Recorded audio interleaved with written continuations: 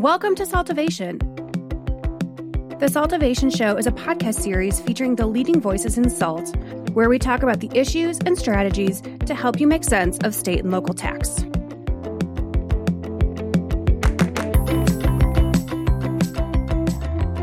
Hello, everyone, and welcome to another episode of the Saltivation Podcast. Today, we continue our Meet the Team series with our Texas team member and university professor, Tram Lee. Tram, thanks for letting us in and sharing your story with us today. Well, thank you for having me, Meredith. And of course, boss lady Judy Vordron's here. Hi, Judy. Hello, Meredith. Hi, Tram. Trying to think of different things to call you. I love it. It's really challenging, that other part of my brain. Already off topic. So, Tram, we're going to dive right in. You are a CPA and a lawyer, and you have toggled between Texas and Colorado. Can you share with us your career background and your story?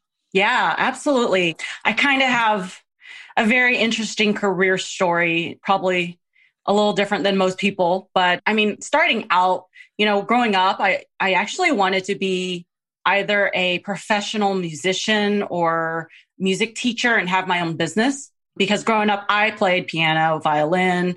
I was in my church choir. So I have a lot of that background growing up. I loved it.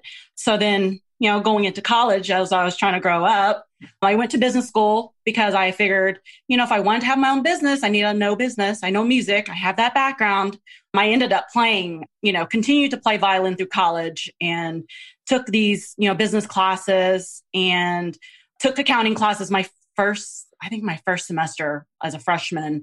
And I just loaded up because I wanted to get through school so I could start my business, progress through college. And when I was, forced to decide what major, right? Because I was like, well, I'm in music and I'm taking all these business classes. And my advisor was like an accounting professor, actually. And he said, man, you have all A's in all these difficult classes. You should become an accountant. And I'm like, really? Right, who wants to become an accountant? I'm only here to keep the books so I can play violin professionally. Right. Yeah, exactly. I was like, these are skills and, skill sets and things I think I need to know so I can be successful. Anyway, so I was like, well, okay, I guess, I finished school within 3 years, my undergrad. So I rushed to finish. I got an accounting degree. And as I was graduating, I had a lot of different job offers. I mean, I did internships at, CPA firms. I worked, a lot of, just different places. I worked in retail.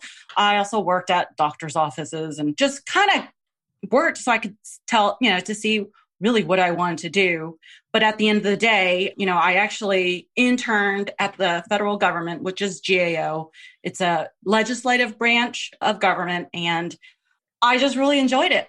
I really enjoyed it because the type of work I got to, that I was engaged in really helped, I felt like, make a big impact.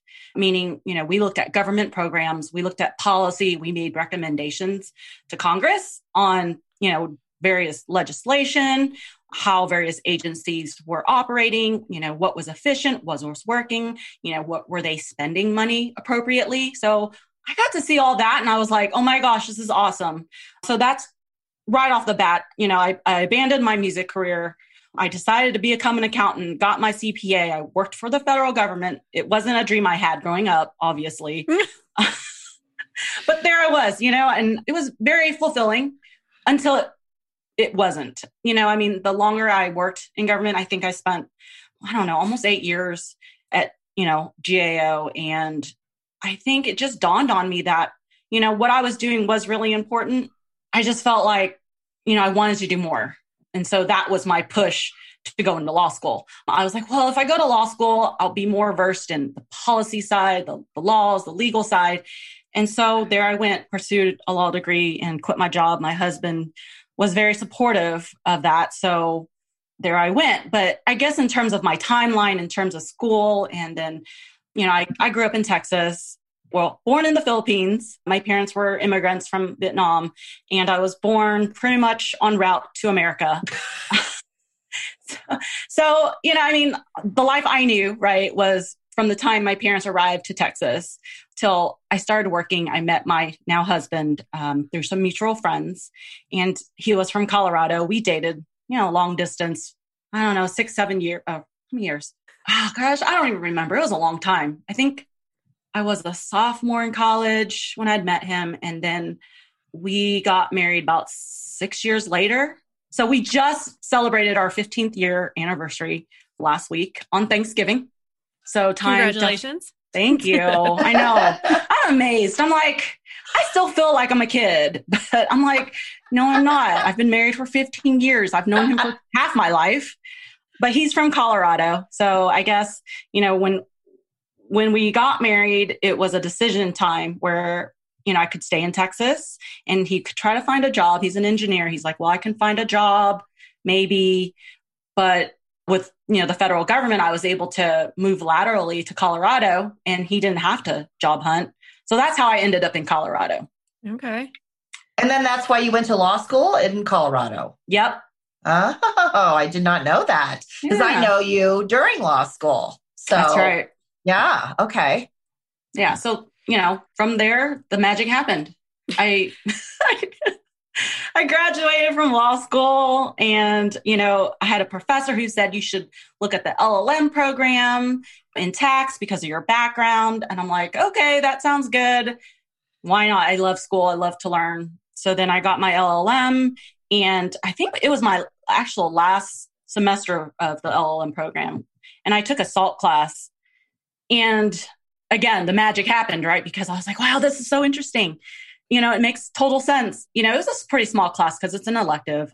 And I had peers in the class who totally hated the class. They're like, this is the worst class ever. And I looked over and I'm like, no, it's not. I was like, this is pretty cool. So, when I graduated, I was like, yeah, I really like that area of practice. I definitely kept an open mind. I had the tax background. I have a CPA. So I figured, public accounting makes sense. And then that's where I met Judy. I think I was not 9 months pregnant. Pretty pregnant. You're pretty pregnant. With at number that 2. time. Yeah, it was Grace, my second one. With number 2. Yeah. So, it was kind of one of those things where I have to love the work. I was old. I think I was 30 by then. And I was to love the work. I have a family. I have a husband, a 1-year-old, about to have another baby here. I had to make some decisions. And, I had all this school and I love to work. I love to learn, but I also love my family.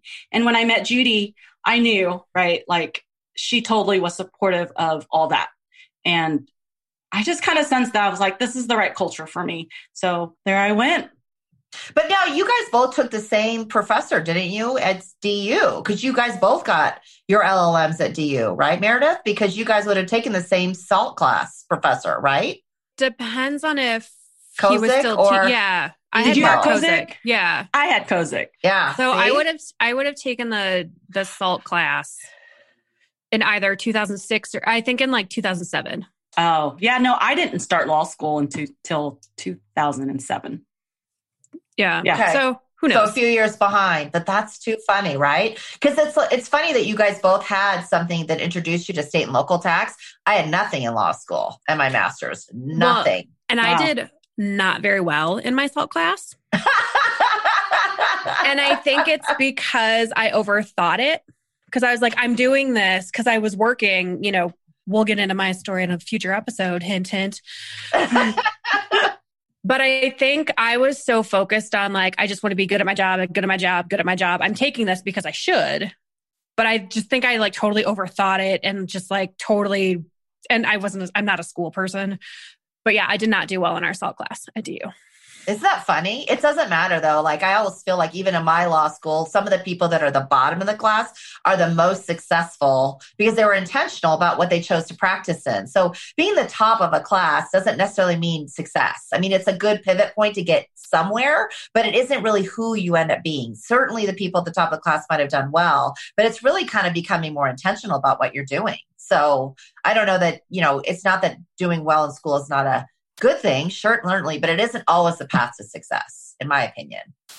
Well, Judy, I think the whole path to success, I'm right now reading. I know there's a, question about what book am I reading? But one of the books I'm reading right now is like designing your life.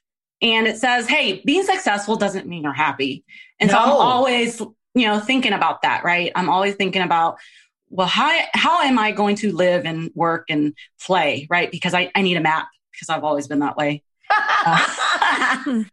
So I think it's important to think about how you feel inside too. Like you were saying, what resonated with you, and you're saying your peers were saying, "Oh my gosh, I can't do this." And so many people say that about what we do. Oh, my head spins. Oh, I can't stand it. Sales tax, whatever, states. Ugh, I just hate it. And I think, why do people hate it so much? I mean, thank you for hating it, I guess, because it means less people want to like it. But I just think it's interesting that you kind of thought the complexity, which I think a lot of people find is untenable. They can't get through it. That you actually, it resonated with you, the curiosity. And I feel that way too. There's some creativity in what we get to do, which I think is incredibly motivating and fun, where it's like, I can find a revenue rolling on something for the IRC, but I can't easily find an answer in Vermont versus Texas versus Virginia. I mean, it's just going to depend on how they all work, and understanding that makes it kind of a fun part of our career, I think, which is kind of un-CPA-y. Yeah. Well, I'm not your traditional CPA. Side with your music. Yeah. Right? That's got to be, you're getting your creative side met with your difference in your background in music. Yeah, definitely. I wonder. Interesting. Oh my goodness, Tram, I did not know that about you. Well, and I want to take that because now, Tram, you are teaching. Yep. You are our resident professor. Yes. You are teaching at the University of Texas Arlington, the state and local tax class. So do you find, I'm assuming again, it's another elective like it was at DU. Do you find that there are some people or some of your students are just like, oh, this is awful, or, have that passion that you did, or how do you think your class now relates to kind of the general class that you took as a student, right? Yeah. And you've just kind of carried this like, oh, well, that's interesting. Oh, well, that's interesting. And just like this trajectory of, oh, that's interesting. And now you're on the opposite end, infusing that interest, I'm hopefully in at least one of your students, right? Yeah. No. I mean, I can definitely see similarities, right? In terms of where students lie in terms of interest or whether or not they're able to grasp the concept, because it's a small class, it's an elective. I usually have anywhere from 12 to 20 students in each semester. And so I would have to say every semester, there are generally one or two students who are super sharp. They get it. They like it. It's not too difficult for them to like follow along and catch on to concepts. But then, we have a lot of other students who are like, oh, I'm really confused. Oh, this is really hard to understand, because so my class that I teach, it's at a business school, and they are all mostly MS, tax certificate type of students, graduate students, not lawyers. So the difference there is that, I teach it like a law school class where I assign mainly cases for them to read, to brief. We do cover kind of the technical, concepts too. But I mean, I push those cases through, to these students who are accounting students who don't read, who don't like to read probably. But, the feedback I generally get every semester is that, wow, we feel like we learned, because in our other, traditional tax classes, it's not taught that way. I'm not teaching substantive law. I'm teaching them, the overview, issue spotting. And so basically I want them to walk away with, an understanding of, some of these key SALT issues and skill sets for them to like critically think. And, it's like, I don't ask them to memorize anything, right? I'm like, it's open book. You can access anything. You can search the internet. I mean, it's like real life, right? You come across a situation where there are implications that they need to be able to identify and then figure out, kind of, what the right answer is. And in a lot of cases, it's gray, right? And it's really hard. And I really feel like that's the hardest part, the struggle that the students are, dealing with the class. But I mean, overall, I get really, really positive feedback in terms of the class itself. They are learning things that they probably won't be exposed to otherwise. You can't know the exact law and the exact answer in all 50 states, right? Yep. Like there, as a federal tax practitioner, and I don't want to discount, our other tax brethren. I mean, because I can't pick up the Internal Revenue Code and figure out where I'm looking at, right? There's some codes that I don't like. I'm looking at U168K bonus depreciation, that because it directly applies to me from like a conformity standpoint, right? But we can't know it all. So I need to know, oh, there's two entities. Is it unitary? There's combined consolidated. So it is more of that. I need to understand the 30,000 feet to exactly what you said, issue identify, and then, dig in deeper specifically in that state's code, regs, cases, because a lot of what we're doing is based on case law, right? Yeah. You look at sales tax, like, all right, quill, June 21st, 2018, Wayfair. So it's like a lot of how we have to figure out what's happening is through case law. And that's what I remember too a lot from just, my early on state classes at KPMG. It's just like, here's the stack of cases that you need to read. Yeah, no, and teaching that critical thinking is so imperative to, I think, a practitioner in our space, which is why I think the master's of tax, the law degrees are really helpful in state and local tax. I would say, as I hired and built out a team at my former firm, what I looked for was that quality of understanding and knowledge, and also intention. Right? A desire to do it, as opposed to, I'm a CPA, I will do this, right? I mean, this is not just a simple job. It's complicated. It requires nuance, and it requires the ability to take the complicated issues, make them simple for our clients so they understand how to handle it, but also deal with the nuance so that we give them the right answer. And I think that a lot of what I find in the federal comparatively, or even my audit brethren, they're like, can't you just give me a list? And I think, how am I going to give you a list for 50 states? Like, if you do this, then you do that. I could give you a flow chart maybe. But yeah, I think that you just don't find a lot of people choosing to pivot into state and local. So it is interesting that both of you have chosen it as of me and our entire team, because it is not the traditional path for most CPAs, or even masters of tax, or lawyers for that matter. Yeah. Although I think lawyers more so than anybody else do really enjoy the nuances of this. And like you said, you got a master's of tax, Meredith. It's that same thing. I chose tax.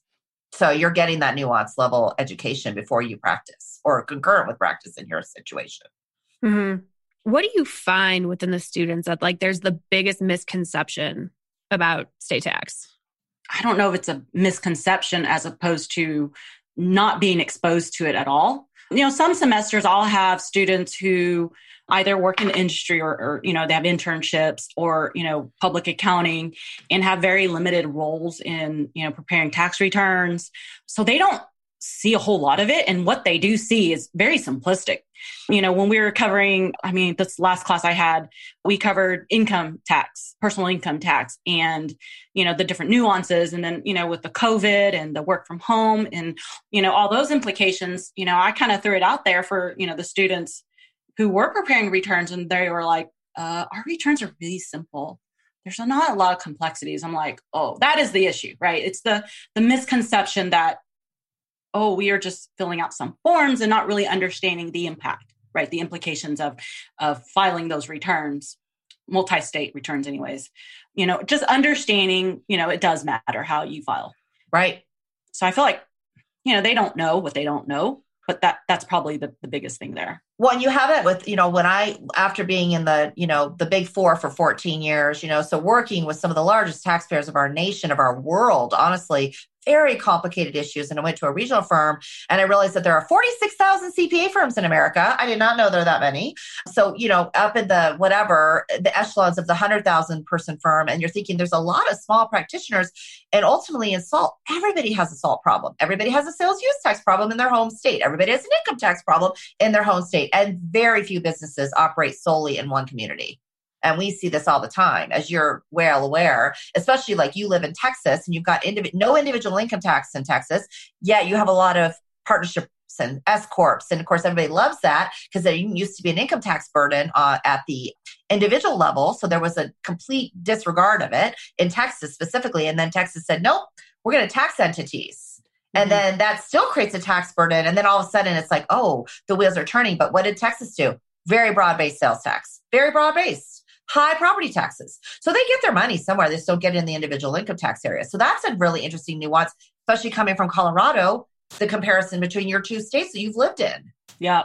No, definitely the nuances. I guess we all probably take it for granted what we know and the nuances of the facts. They really matter. But I think, from the student's perspective, it's a whole new world. Right. So they're very much interested.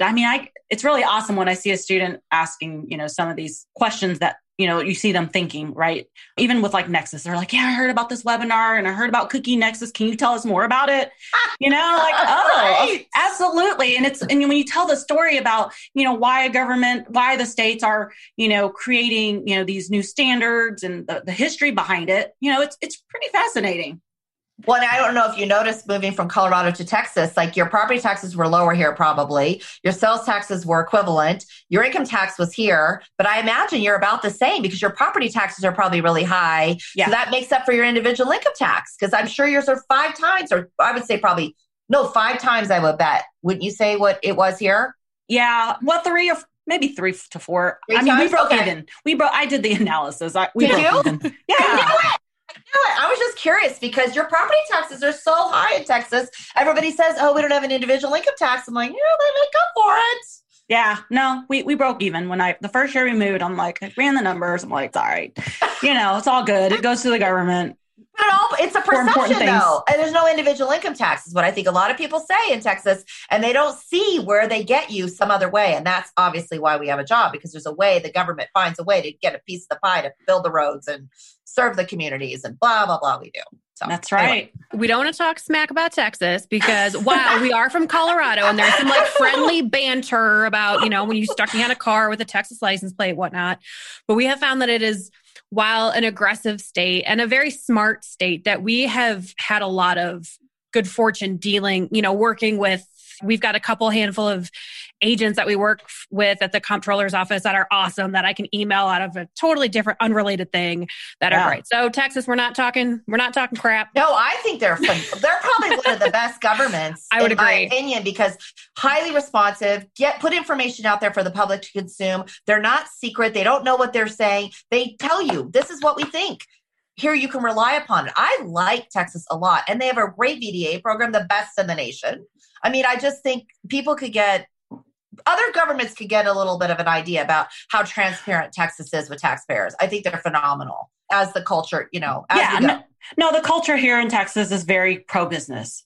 We want to encourage growth. We want to encourage, the economic flourishment of our community. I mean, obviously we like it big here. We like big roads, like the highways. I mean, exactly. So, I mean, I think a lot of that has to do with, that mindset. So, which means that makes it transparent to taxpayers because you have to make the rules be known or you can't follow them. Absolutely.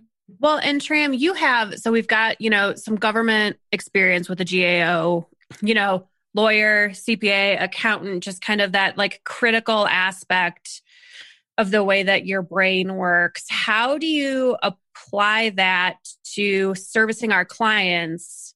Because you have some incredible relationships with some of your clients that have come in, some from referrals, some totally unknown, but they're like, nope, I want to work with Tram. What do you offer to our clients that really just, makes them say, I want to work with Tram? And it's okay to brag about yourself. Well, we'll do it for you if you don't want to. Well, I work really hard. No, I do everything for them. No, I mean, I think I actually, and I don't consciously think about this, but I really put myself in their shoes, right? And anything I do, because like, I know Judy, I just, working with Judy in all these years. I mean, I think that's how she operates too. It's almost like it's not our money going out the door or, the penalties or, any kind of consequence directly on us. But when I am helping a client or advising, I mean, I put myself in their shoes. And what would I do if I had these problems? How hard would I work? Because I don't want to be the one holding the bag. I don't want to be the one getting in trouble with the government. It's a lot of work. So to the extent that, I'm able to advise them based on what I know, how I would do it. And if I don't know, I ask you guys, right? I'm like, hey, what's the best way to resolve this? And so that's what I would do for myself. Right. We try to take ownership. Like, what do they really need to know as business? We try to be business friendly, but also get the law and the meat behind it. So they have pragmatic, practical answers. As much as they want a list, we try to create the list for them, even though we know the list has nuances. Interesting. Mm-hmm. Yeah, it's so true, though. I get so stressed when other people owe other people money. That especially penalties, they're not deductible, right? So it's like, it's not a good thing to pay penalties. But there's sort of this view of like, let them catch me. I'm like, okay, good luck with that. That doesn't seem like the best strategy, but okay. Yeah, no, absolutely. And I think maybe their misperception of the risk until we put some numbers on the paper, right? Like we are giving them, hey, this is what the law says. We can tell them that, and they can, say, okay, thank you for letting us know. But then once we put the numbers down on the paper, I feel like that's where, the client gets it. And I mean, from our own perspective, it's like, well, would you do something unless you knew there were, significant consequences? Yep. I'm actually having a conversation this afternoon as we're talking about a client, and they owe very little money, but they have a duty. And we're sort of like, do we not do something? It's going to cost more to comply than it is for what they owe in tax. And now I'm starting to think, thinking about it over the weekend, I'm like, they're a publicly held company. We can't just not do something. That would be not the way we should advise them. I'm like, we just need to do it. Sucks. It is what it is, but that's the law. So we can't just have that, have something come out in the market where they, chose not to violate the laws. As a publicly held company, that's no bueno. So anyway, it's interesting, isn't it? The push-pull of entrepreneurs saying, well, what's the cost versus what is the risk? And you're like, well, the cost is higher than the risk. Yet if you get in trouble, it's not right. So do you do the right thing, even if it's a higher cost, or do you not? And I think it depends on your facts on when you make those decisions. And then you could fix everything a lot cheaper than you can fix one thing that can be troubling to you. Well, and it's interesting too, because when you've got some clients that they're so in the weeds and they have kind of been thinking on this path, no, I don't do this. No, I don't do this. No, I don't do this. And because no one's been kind of offering an alternative perspective or asking the right questions to get them off that path, then they're like, oh crap, that's important. That's important. Yep. It's like, yes, because we're in the nuts and details and we see that, and we've had the experience to know what's important and have, each of us collectively over, our team, we're a small team, but we're mighty, right? We have over 100 years of experience that they're like, oh, I didn't know that was a thing. Yep. And then, we can come in and we can just ask the right questions, get the right information, and then make them say it's okay. It's okay that you didn't know that. You're not paid to be a state and local tax expert, controller, or CFO. That's where, we come in and try to provide that value, because you're already doing a lot. We'll get you there on the other half. Well, and I think they blame a lot their CPA who did their tax filings, and they said, well, why did they tell me? And I think, I don't know why 46,000 CPAs didn't tell you. I don't really get that. Honestly, it really is distressing to me. But if you think about it, you guys both got Masters of Tax or LLM, Masters of Tax, and I got a Masters of Tax, not one SALT class, and you had one. That's it. There's a little bit of something going on with their educational system that's not really giving. And then out of all the students getting masters or LLMs, how many people take these classes, right? So if it's an elective, in your instance, a UT. So it's it's not incumbent on anybody to put that as part of the educational process. So that's been really fascinating to me, just to see historically how much this is such a big deal, and yet how little education and thought is put around it in our CPA and legal community. So then Tram, why do you think UT Arlington decided to have a SALT class? How have they always had a SALT class, or is it relatively new now that they found you with the ability to teach it? Where do you think they found that value? I actually don't know, but I do know. So I started teaching SALT back in my first semester was fall of 2017. So not very many, so not so long. But before that, they did have someone else teach it because they gave me, their old syllabus or whatever. And I'm like, oh, this guy is a trust and estates attorney in the area. I'm like, oh my gosh, they have that person teaching SALT? That's crazy. Right. But I think somewhere along the line, the school must have realized that there was a need for this area, right, in their program. And I guess they struggled to find the right professor or practitioner to teach it. Right. Well, when I went to the regional firm, they had been through oodles of people to take the position I unwittingly took. And I had no idea how hard that was going to be for me. And honestly, very few people would leave the ivory tower of the Big Four to go to a regional firm and start their SALT practices. Certainly not 10, 15 years ago. No way. Why would you give that up and go somewhere that people don't get? And it is interesting to me that there is so little traction. And now with Wayfair, you're seeing all these sales tax providers coming out with automation, set it and forget it mentality. And you're like, that's not really how it works. It isn't set it and forget it. It's complicated. It's nuanced. And it's not just selling the same thing, the same place everywhere in the same rule. And I think a lot of people misunderstand that and just want to fix something and get it done. And then they don't realize that there's some liability on the back end of that. So then I guess, Tram, when it comes to, our clients and working together as a team and whatnot, what drives and motivates you to do your best work each day? Because I know you are an incredibly hard worker. You are incredibly diligent.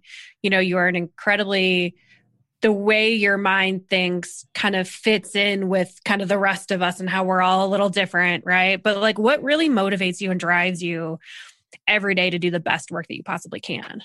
Well, I don't know. I think it comes from just who I am in terms of if there's something I'm doing, I have to do it right. And I don't want to let you guys down. I don't want to let clients down. I don't want to let myself down. And also, I think a big part of me, as a mother of 2 young girls, I want to be a really good role model for them, right? I'm a first generation college, graduate school, law degree.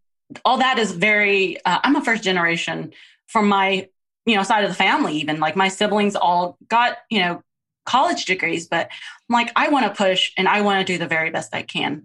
And I want my kids to do that too, because there are so many opportunities here in America that, if my parents hadn't come over here, I don't know what I would be doing today. So I'm very grateful for that. So I think that really pushes me to, do what I do every day.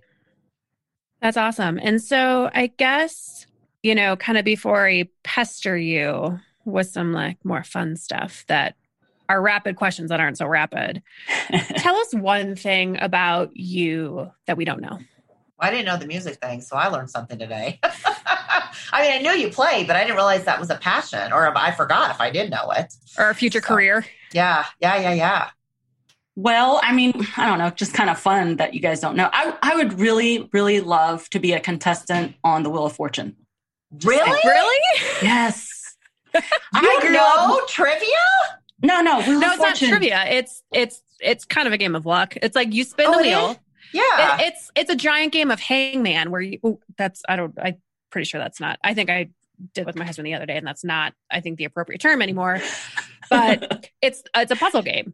So it's like you guess the letters to fill in the words. Oh, right. Okay. I'm trying to think like You're thinking Jeopardy? Yeah. I was thinking Jeopardy. Yes. Okay. Yeah. You spin and then you get to pick and you buy vowel and all that good stuff. Okay. You would like to play that. Oh, I grew up watching that show with my mom religiously. I remember when I was applying for college and my mom, I was looking at schools in Texas as well as schools outside of the state. And my mom was like, who's going to watch Wheel of Fortune with me if you move away? Right. That's pre-Zoom and all the stuff we've been able to use now. No technology to share. Oh my goodness. How funny. Have you ever applied? No, it's on my bucket list. It's probably been on my bucket list for 20 years now. Now that we know it, we're going to apply for you. Just watch. Like, we're going to somehow, I don't know how you do my that. My family and I applied to be on the Family Feud. Oh. Did you really? Yeah, we did. We didn't get on, but we did it. It was pretty fun. You pick the thing and you hit the little buzzer and you're like, whatever the survey says, if you remember that show. And my grandma wanted to be on it, so we went for it. Oh, that's hilarious. When did you do that? Way back when I was like from San Diego. When my grandmother was alive, so it must have been when I was in college. Oh, how funny. No, so it was kind of funny. It was very informal. It was just set at like a conference center and you went in and you mimicked the game and they videotaped you. Oh, and my husband and I interviewed to be on this other show that only was on for a little while with Gwyneth Paltrow was on it. It was something about marriage or something. And Paul and I got interviewed to be on that. I can't remember what that show was, but it was kind of fun just to check it out, see what it's all about. Wow! So I think you should do it. I was like, I'm a little speechless right now because now my brain's going like. It was called the Marriage Ref. It was like in and out very quickly. As somebody was a pole dancer. Did that ever make it to like? It was on prime time for like one season and then it just went away. But it was Jerry Seinfeld started it. It was his idea. So you got to referee an issue. You have to bring some silly issue to the forefront about what you're fighting about as a couple. And then this group of people get to decide. Like you get to, so one was a pole dancer. Like she liked to you have the pole? Or he wanted the pole. I don't know what the answer was. And it was a fight, a silly fight. And then this arbitrary group of judges gets to hear all their stories. And then they pick, like, you need to have the pole because she likes the pole dance, or you want her to pole dance. I don't know. Of course, the two lawyers need a jury to decide. I would love to watch Judy and Paul do that. Although sometimes, depending on like if he's working from home that day, sometimes we get a little bit of that in the background, especially when you guys are up in like the mountains. But yeah. Could be interesting. It was all about the closets at the time. Like, we should put closet organizers in. And he was like, no, we don't need to spend any money on that. I'm like, we do. We need to hire a professional. I don't know how to make these closets work. Anyway, we did do it ultimately. all right, Tram.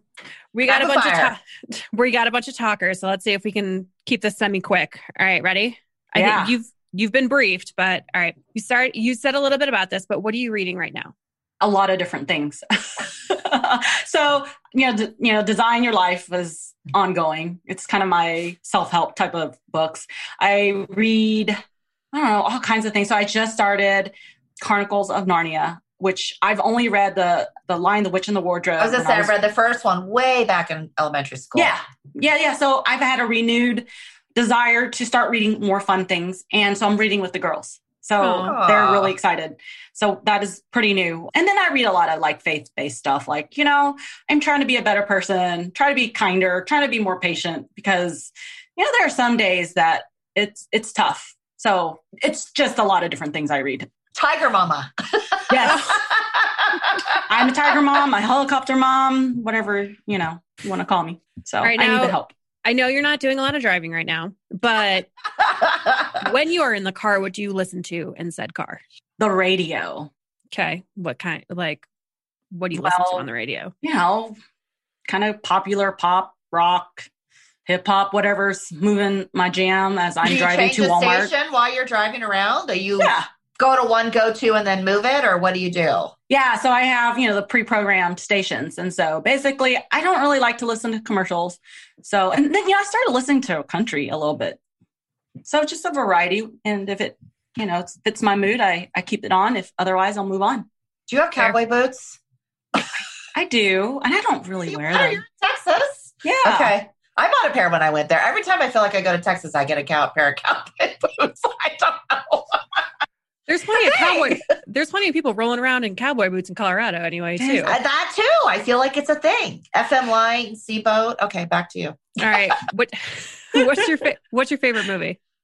Oh, it has to be Moulin Rouge. Oh, okay. It's a musical. I love musicals because it's about love, and the greatest thing on earth is love, and to be loved and be loved in return. What are 3 words or phrases that Grace would use to describe you? I asked Grace this morning, she was shoving food in her mouth before getting to her next Zoom call.